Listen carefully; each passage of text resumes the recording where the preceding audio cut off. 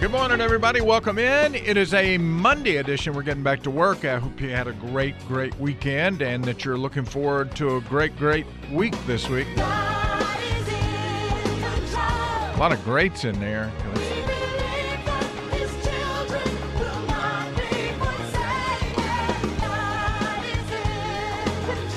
I hope that didn't grate on you too much.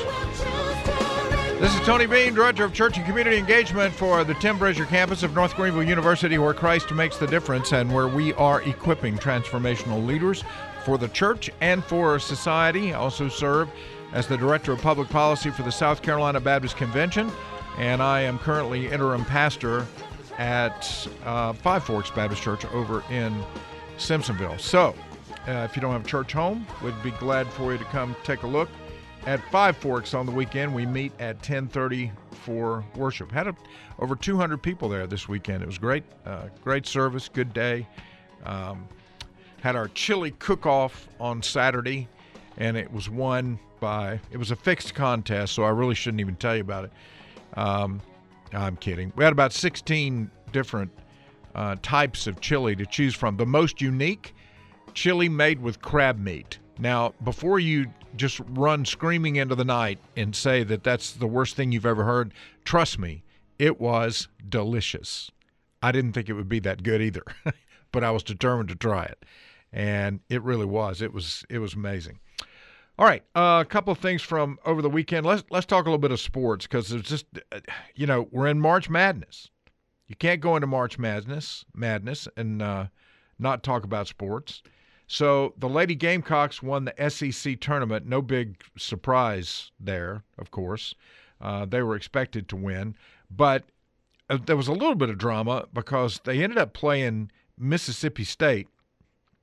And you might remember that Mississippi State took them to overtime earlier in the season, which that was kind of interesting that they had to go to overtime. No overtime against Mississippi State in the semifinals on Saturday. The Lady Gamecocks won handily. Was it Mississippi State or Ole Miss? I think it was Ole Miss. For the championship? No. Semifinals. I'm not sure. It was the semifinals. Let me get back here and see if I can find. Well, anyway, Lady Gamecocks won over Tennessee, 74-58. Game was fairly close in the first half. And Lady Gamecocks began to open up a little bit of a lead right before halftime. And when they came back, they expanded on that lead and won pretty handily. So Lady Gamecocks are undefeated on the season, and they'll go into the NCAA women's bracket. They'll be ranked number 1. All right. Let's see if we can get a couple of others. The tournaments set for the ACC. A lot of people interested in that. Game number 1 on Tuesday will be Florida State versus Georgia Tech. That's at 2 o'clock tomorrow afternoon. And then as we go through the day tomorrow, 4:30, it'll be number 10 Boston College versus Louisville. And then number 11 Virginia Tech versus Notre Dame. That's at 7 o'clock tomorrow night. So the games start at 2, go all the way into the evening tomorrow night. Wednesday, Syracuse at Wake Forest, versus Wake Forest at noon. Pittsburgh will play the winner of Game 1. North Carolina will play the winner of Game 2, which will be either Boston College or Louisville. And North Carolina State will play the winner of Game 3, either Virginia Tech or Notre Dame. And then on Thursday, you've got number 1 Miami. Miami, by the way, has won the regular season of the ACC. It's only their second ACC title. And so congratulations to the Hurricanes. They play on Saturday.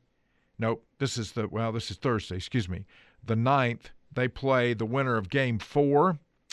Then you've got Duke playing the winner of Game 5, and then Virginia the winner of Game 6, and then number 3, Clemson, plays the winner of Game 7. Semifinals will be on Friday, and the ACC Tournament Championship game, of course, will be on Saturday, March the 11th. So we're getting into March Madness, just giving you a little preview of what's coming. For the SEC, the Gamecocks are The men's team, of course, didn't do all that well. Let's just put it that way. But in baseball, the men's baseball team did very well. They won the season opener with Clemson. They won the series, I should say, the first series. Most people think, in South Carolina in particular, college baseball is not here until South Carolina and Clemson play. So they played one game at Fluor Field. And then they played back at USC, and South Carolina wins the series 3-2. So that gets you up to date on a little bit of what's going on sports-wise. It's kind of a downtime. You get between football and baseball, and you got the ACC tournament. So that's the NCAA tournament, March Madness. That's one of the reasons it gets so much attention, is because it's kind of the sport that's culminating. It's what everybody wants to see. It's what everybody's interested in sports-wise. So there'll be a lot of people watching. You're going to have people out of work this week. Okay, let's just if they're not out of work, they'll be sitting at their desk. They'll have their iPhone over here. They'll be monitoring the game, or maybe monitoring on their computer screen. They got a little screen down here in the lower left-hand side. I mean, it's just stuff like that's going to happen because it's basketball. All right. I want to thank Austin Barker for being here last week. He did a great job running the board while Gary was out. Gary's back today and doing great. And so Austin, and I enjoyed having him here, having him to talk to and go back and forth. That's always a lot of fun, and I appreciate the work that he put in. Just a quick reminder, his Radio Talk 91.9, 89.7 is changing formats. Coming up on March 31st, when Gary Miller retires, then this will no longer be a talk radio format. It's going to be a music format of some sort. And so you'll still be able to find this show, and you're hearing announcements on the station, other programs that you'll be able to follow in different ways. But if you enjoy this show, the way you'll be able to follow it is Facebook Live. I'm expecting to be, I think I'm going to Rumble instead of YouTube, because I would get kicked off of YouTube pretty quick. And so Rumble, I'll have a lot better life expectancy over there as far as being able to stay on video. And so I think that's what we're going to do. I saw a mock-up of what the website's going to look like over the weekend, and it's going to be fantastic. I mean, it's just a great-looking website. It's going to be Truth and Politics and Culture with Dr. Tony Beam. I think that the website address is going to be drtonybeam.com. It'll be drtonybeam.com. So it'll be easy to find. It's not up yet. If you go there now, there's not going to be anything there.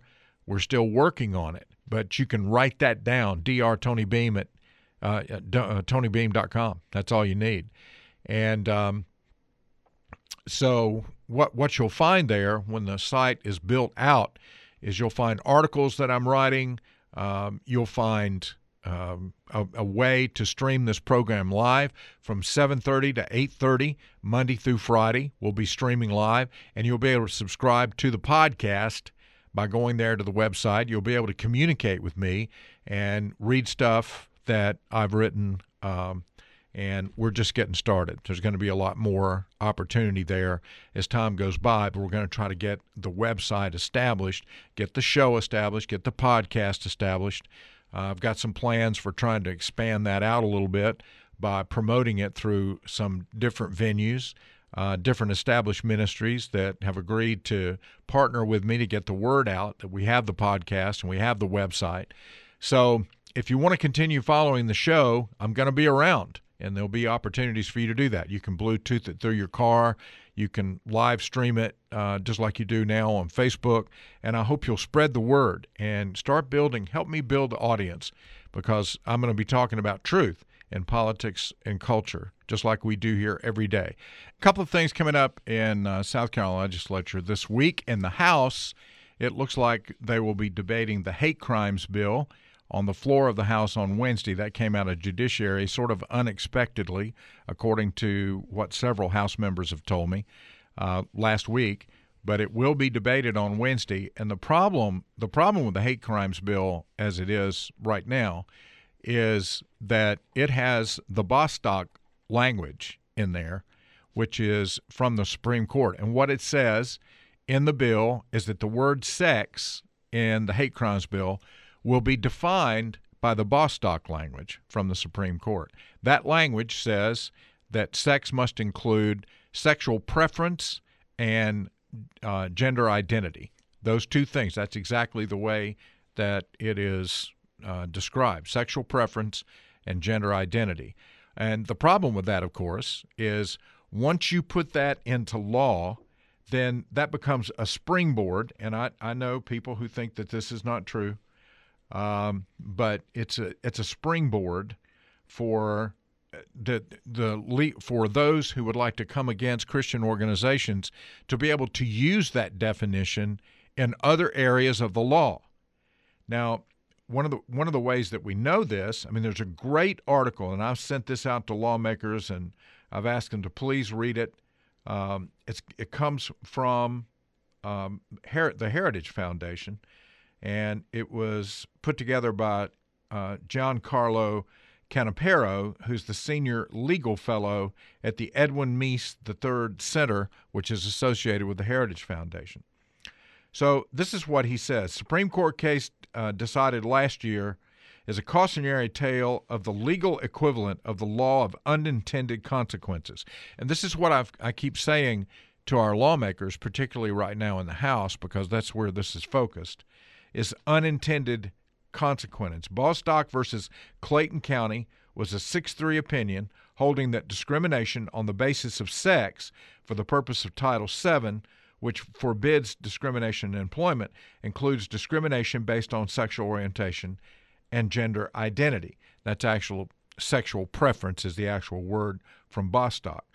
The Bostock decision immediately raised the question of whether on the basis of sex means sexual orientation and gender identity for all other laws that use that term, and there are several. For example, if Bostock applied to Title IX, which forbids discrimination in education, it would seem to also forbid single-sex sports teams and sex-specific bathrooms and locker rooms. To be sure, Gorsuch tried to cabin the court's decision to Title VII, saying, we have not had the benefit of adversarial testing about the meaning of other statutes' terms, and we do not prejudge any such questions today. The problem with that, however, is that it's not the way the lower courts work. Now, and this is what I'm about to share with you is absolutely true in the way that the courts look at the law once it's established by the Supreme Court. Once you get a definition of the word sex that includes sexual identity and sexual preference, which is sexual orientation, once you get that codified by the Supreme Court, then it comes down into the district courts in various places. Now that some time has passed, I'm back to the article, we've been able to look at what the lower courts have done with Bostock, at least so far. And sure enough, they've applied it to other statutes. In at least a dozen cases, the courts have unsurprisingly extended Bostock's definition of sex in Title VII to other statutes. In Grimm v. Gloucester County School Board and Adams v. School Board of St. Johns County, for example, the 4th and 11th Circuit Courts of Appeal respectively applied Bostock's definition to Title IX and struck down sex-specific bathroom policies in public schools. And Hecox v. Little, a district court in Idaho, applied it to Title IX in women's sports and struck down a state law that preserved women's sports for biological females. That case is now on appeal. Gorsuch's attempt to limit Bostock to Title VII was ignored by those courts. Now, I can go on here. There are plenty of other examples, but the point that I'm trying to make is this. If this language survives in the House version of the hate crimes bill, and if it were to make it into law in South Carolina, that's going to open up the door for courts in South Carolina to interpret this definition of Bostock in other statutes of the law. And you're going to have challenges.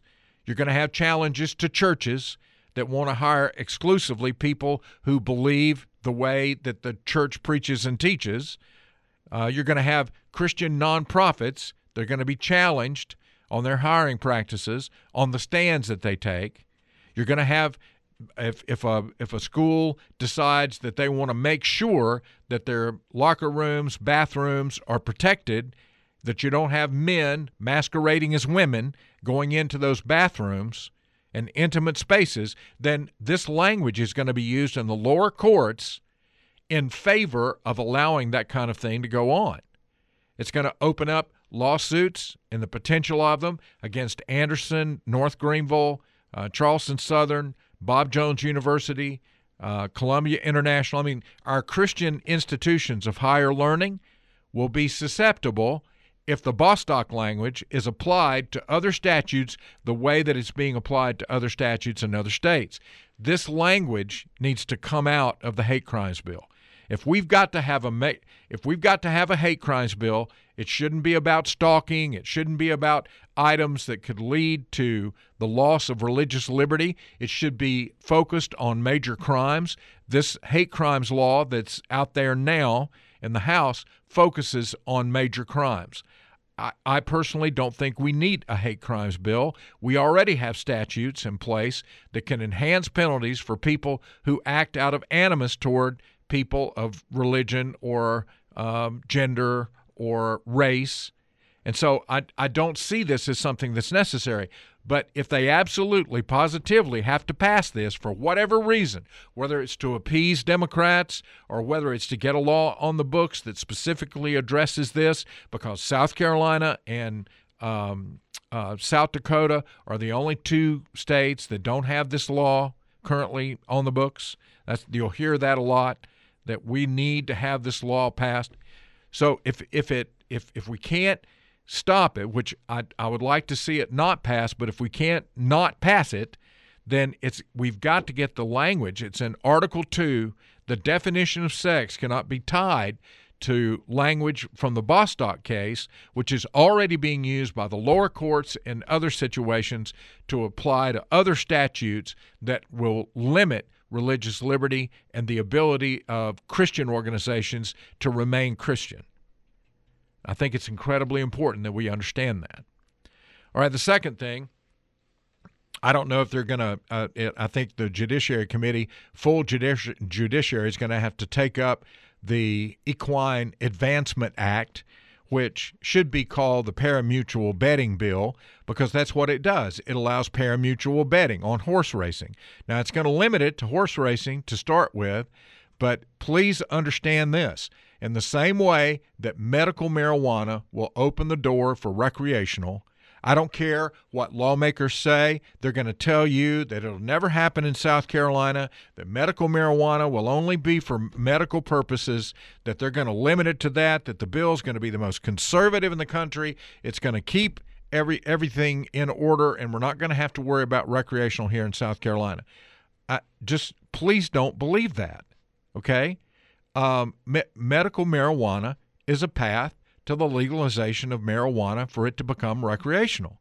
You do not have marijuana lobbyist advocates coming to South Carolina, spending a lot of money, doing what they do in order to get medical marijuana passed. They're not going to make any money off of that. The state's not going to make any money off of medical marijuana. It's actually going to it'll end up costing money. But as soon as you flip the switch and you move from medical to recreational, then you're going to have, there's going to be all kinds of money. And people think that vice, just like in parimutuel betting, they think that vice, you can take something that has a bad purpose and you can turn something virtuous bring something virtuous out of it. That's never worked, and it's not going to work in these cases. But medical marijuana is going to be voted on in the Senate this week, very likely. This thing just will not die. Senator Tom Davis is determined that we're going to have marijuana in the state of South Carolina. Now, what amazes me is listen to the three bills that I've just described. We have abortion in South Carolina at 20 weeks. Okay? We've got people coming from out of state to have their abortions here because we have a very liberal law when it comes to abortion. And yet we have a legislature in Columbia right now that could be on the verge of passing a hate crimes bill with the Bostock language in it, unless they take it out this week. And I'm very hopeful that that's going to come out when this is debated, likely on Wednesday. So you've got hate crimes, you've got marijuana, and you've got parimutuel betting. So those three things that would are those conservative? I'm just asking you the question. Are those conservative things that conservatives are clamoring for? Do you know, other than this group that has been pushing for medical marijuana for years, do you know of grassroots conservatives that are out there just begging for South Carolina to become a location for parimutuel betting, just begging for us to get a hate crimes bill that would actually include language that could be used statutorily to undermine religious liberty in this state, that are just begging to have medical marijuana to open the door for marijuana to become recreational in South Carolina, which is the end goal. And we've gone over this and over this. I feel like sometimes I'm spreading cheese whiz into the wind here, because we've talked about there are medications that will do what any medicinal value that you would get from smoking marijuana or from any way that you would consume it, whether it's smoking or vaping or whatever. They're acting as if vaping marijuana is going to make a difference, and it does make a difference. It's worse. So there are plenty of ways that the medical purposes can be extracted without getting high. But since the purpose of marijuana is to get high, that's exactly what they're aiming for here. So just keep these things in mind as we go into the week. I don't know that anything can be done to stop it. We've got normally conservative senators that would say, that would take their conservative credentials and they'll say, well, I've got to vote for this because it's going to pass, so we'll just try to make it as painless as possible. You cannot make this a painless bill. The pain from opening the door to legalization of marijuana will be apparent in years to come. I just don't understand why these are the three things that we're going to talk about in a red state, along with hopefully constitutional carry. I know Josiah Magnuson over in the House is trying to get his parental rights, a transparency bill, moving forward. I mean, shouldn't these things be the things that we're really concerned about in the state? Parental rights, protecting life beginning at conception. I mean, it seems to me that that's what the people voted for when they voted by 18 percentage points to keep Henry McMaster and Pamela Evette in as governor and lieutenant governor. We had a pretty big red wave in South Carolina, but that red wave is giving us what? Parimutuel betting, medical marijuana, hate crimes legislation that has Supreme Court language that codifies sexual preference and gender identity. I don't understand that in the state of South Carolina. If you can explain it to me, I'd be glad to listen. Okay, it's been an interesting weekend for Democrats and Republicans in D.C., and one of the things has to do directly with the District of Columbia. We'll get to that in just a minute. But first, I want to talk about a Wall Street Journal article today by Andrew Ackerman and Lindsay Wise that reports that the Senate voted 50-46 to reverse ESG rules for retirement funds. Now, this came up. The House has already voted on this. They sounded off on it. They defeated the same, or passed, I should say.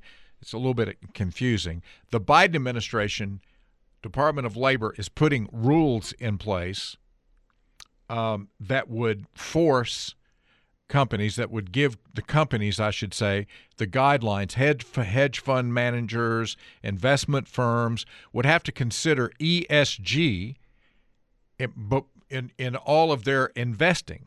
So in other words, your 401k now is going to have to be woke. if the Biden administration gets its way on this. When it comes to the environment, when it comes to global warming, when it comes to sexual identity and the idea of transgenderism. I mean, all those things are going to have to be considered by investment firms when they're trying to build a portfolio for you in the stock market. So the Senate voted on Wednesday to overturn the Biden administration regulation. When the Biden administration puts a regulation in place, the Senate and the House can concur and overturn that regulation. And in this case, that's what they've done. Now, it doesn't matter. I mean, I wish I could tell you that this was a great victory for freedom, that it was a great victory for Republicans, that it was a big pushback against ESG. But the fact is, President Biden's going to veto this bill. And they don't have near the votes to overturn a veto. I mean, I even if more Democrats were to flip to not support or to not sustain a veto, they're never going to get the number that it would take to overturn President Biden's veto in the House or in the Senate. So this is going to stand. But it is a rebuke by the president's own party. The fact that there were some Democrats that voted for this. Now, over in the House, it's not that big of a surprise because Republicans have a slim majority in the House, and it passed by just a few votes, 204 to 216. But in the Senate, there were several Democrats in red states that decided, no, we're not going to vote for this. And I look, I'm almost certain. I'm not in D.C. I'm not up there all the time. I don't know. I don't talk to – well, I do talk to folks in D.C. pretty regularly, but I can almost guarantee you that these senators that are vulnerable in red states were given the green light to vote against this, knowing that a veto was coming and that it was going to give them the opportunity to look tough on a woke agenda. When they come up for re-election, they can point to that and say, look, we tried to push back against this, knowing full well that President Biden was going to veto it and it was going to pass anyway, or it was going to fail to pass because of President Biden's veto. This is coming from the Wall Street Journal. White House Press Secretary Karine Jean-Pierre said the bill in question would give investment professionals less flexibility to make prudent decisions and forces MAGA Republican ideology down the throats of the private sector. It does exactly the opposite. That is a complete fabrication of what this bill does. It forces, let me just reverse some terminology here. It lessens the flexibility that money managers will have because they have to consider things like not profitability, but whether a company is making strides in environmental to curb global warming in environmental areas. The companies will be forced to demonstrate how diverse they are, whether or not that they're supporting the LGBTQ plus agenda, whether they're promoting people who are, adherents to the LGBTQ agenda, including people who are transgender. So, as you know, it doesn't force MAGA Republican ideology down anybody's throat, but it does force the woke agenda of Democrats, progressives in particular, down the throats of the private sector. It forces these companies to take these things into consideration. There should have no place. There should be no place for politics in investing, because investments should be based on profitability and not on whether a company is making some kind of ESG promise to support diversity. Republican lawmakers targeted the Labor Department rule in question with a legislative tool known as the Congressional Review Act. It allows lawmakers to overturn a newly issued regulation on an expedited schedule with a simple majority vote in Congress rather than the 60 votes needed to advance most legislation. Mr. Braun, speaking to reporters ahead of the vote, said the ESG rule allows investment managers to push a political agenda at the expense of retirement savers. This is government in overdrive. That's absolutely true. There's no that is the government interfering in the private sector, pushing this idea of ESG and making it a requirement. West Virginia Senator Joe Manchin and Montana Senator Jon Tester voted in favor of the measure, which was introduced by Indiana Republican Mike Braun. Braun is the one, when I said, quoted Mr. Braun, speaking to reporters ahead of the vote, talked about this being government in overdrive. In a statement, Mr. Tester said he is opposing the Labor Department rule because it undermines retirement accounts for working Montanans and is wrong for my state. Last November, the Labor Department drafted a new rule under the Employee Retirement Income Security Act, allowing fiduciaries the right to consider climate change and ESG factors as they invested in privately held retirement plans. Considering ESG factors has become common in the financial world as hedge funds and investment firms have sought to address climate change and environmental impacts. Yes, I mean, this idea of being woke is being embraced by these companies to the detriment of investors. It should not matter one iota whether a company is making strides as a company to fight global warming. What should matter is that company being profitable? I mean, how many oil companies do you think that these hedge fund managers and investment and fiduciary funds managers that are investing, taking your money and investing it, how many oil companies do you think they're going to support? Oh, but they may take your money and put it in wind farms or into solar panels or something like that. And, you know, oil companies are making money because the fuel for our economy is still oil and gas and traditional energy sources. But if the money gets pushed away from that, I mean, if you want to actually make a profit, you want to be invested in companies that are out making a profit because they're invested in what works, not some pie-in-the-sky ideal of diversity.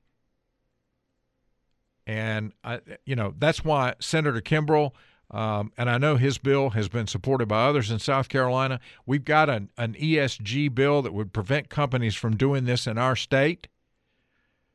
And we need to get behind that. That's something that needs to pass, and it needs to pass in this session so that our banks, and the institutions that hold on to our retirement funds and invest those type funds are not overrun by woke ideology that's going to hurt everybody's retirement fund and bottom line.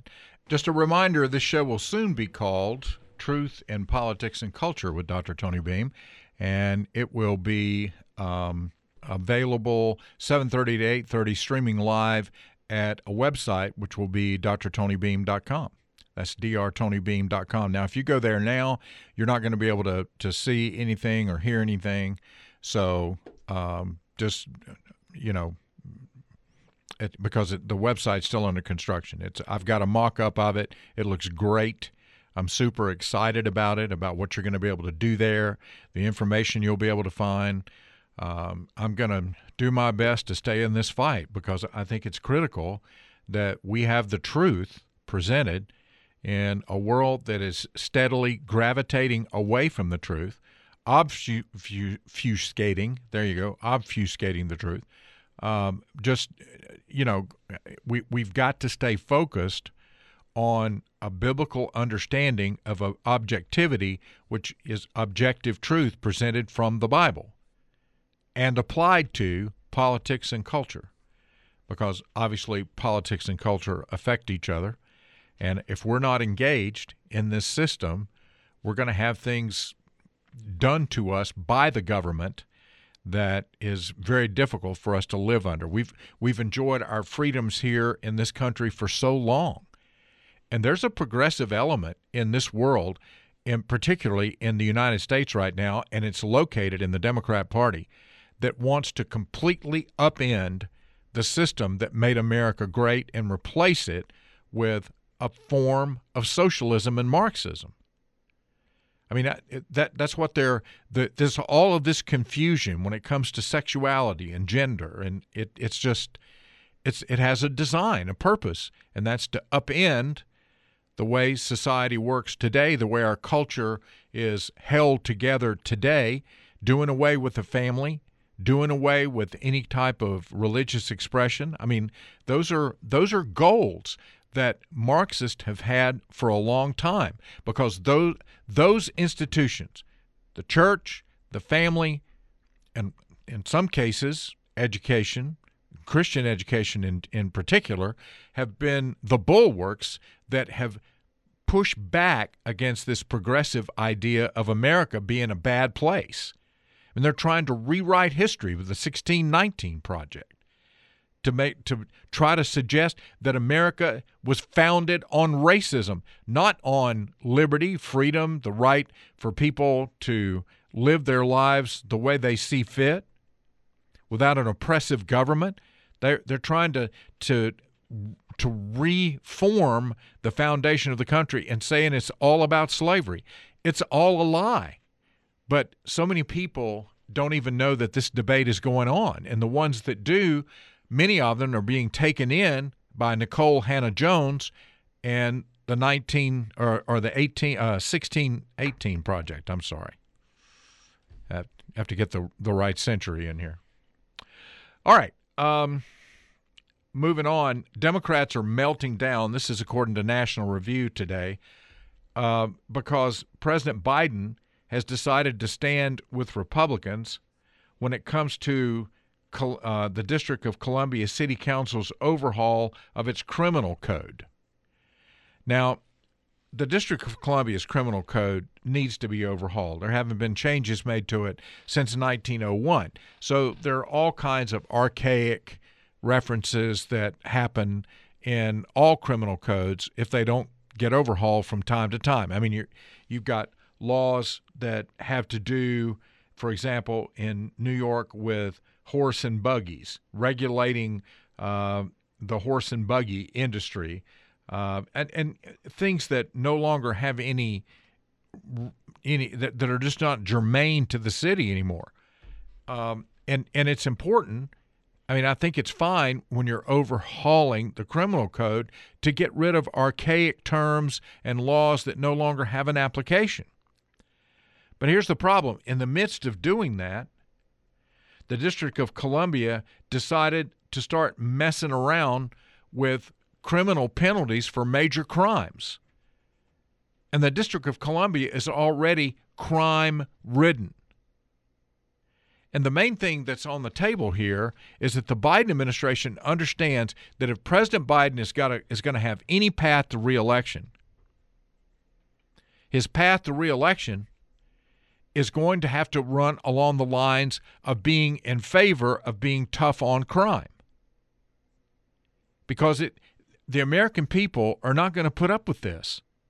They're already calling for Kim Gardner, the prosecutor in Chicago, to be kicked out.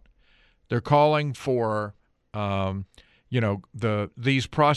prosecutor in San Francisco got kicked out of office by the voters. Prosecutor in Los Angeles came close to getting kicked out. These are George Soros-backed prosecutors that believe in being soft on crime. And crime has exploded in these areas. Mayor Lori Lightfoot from Chicago just got turned out of office. I mean, the first mayor in 40 years to not win re-election. And the reason was crime. There's been a tremendous spike in crime under her tenure. Now, there's other reasons that Lori Lightfoot came in third place and therefore is not even going to be in a runoff when it comes to the mayoral election in Chicago. But one of the major reasons, the driving force, was the rise in crime. everywhere you look in blue-run cities, Democrat-run cities, you find spikes in crime. D.C.'s no different. And so when they decided to overhaul the criminal code, the influence of these Soros-backed prosecutors leaked into that overhaul. So you had, you've got a reduction in sentencing for major crimes that even President Biden couldn't swallow. But now, the big controversy here is that President Biden made it clear, or at least he let it be known behind the scenes, that he was going to that he would veto, or well, let me get the wording right here. Let me go back to the story from National Review. Last month, 173 House Democrats voted along with what they thought was the White House stance that Biden would veto the resolution in an attempt to stand up to the district's home rule. Instead, Biden made the revelation to Senate Democrats during lunch on Thursday that in the process angered colleagues across the Capitol complex. Now, the revelation is the idea that they feel like the President Biden is hanging them out to dry, and it sort of revealed a pretty deep fissure in the middle of the Democrat Party. How big a deal is it that President Biden is siding with House and Senate Republicans in overruling the District of Columbia City Council's overhaul of its criminal code? Well, normally that would be seen as a local issue, but it's been catapulted into a national issue because of the vitriol and the anger that's coming from House Democrats. I mean, they are livid at President Biden. And I can't even read some of these tweets and things that they put out because they're laced with profanities. I mean, I know I'm the last person, I guess, on the planet that thinks that there should be civility in the way that we communicate with each other, because it's just unbelievable to me. I mean, I read what people write, and they lace all of their tweets, their articles with the F word, and it's just full of profanities. And like nobody cares. The crassness of the culture has gotten to the point that nobody cares about those things. And it's not helping us as a society, I'm telling you. In November 2022, the District of Columbia Council passed the Revised Criminal Code Act. The controversy arose when the Criminal Code Revision Commission, including some significant reductions in criminal penalties. The new law eliminates life sentences and gets rid of mandatory minimums for every crime except first-degree murder. Under the old law, the maximum penalty for a previously convicted felon using a gun to commit more violence was 15 years. Under the new law, it drops to 4 years. So if you're a career criminal and you use a gun in a violent crime, if somebody doesn't die but property is destroyed, you threaten people, normally you could go to jail for 15 years for using a gun in a crime like that.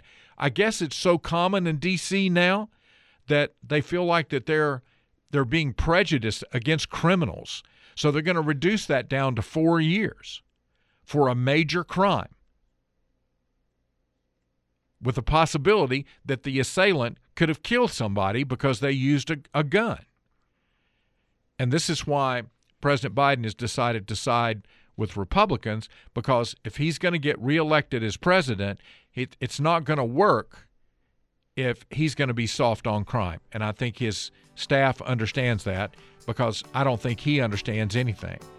But he's being told correctly by those that are running his campaign, hey, you better do this if you hope to get reelected.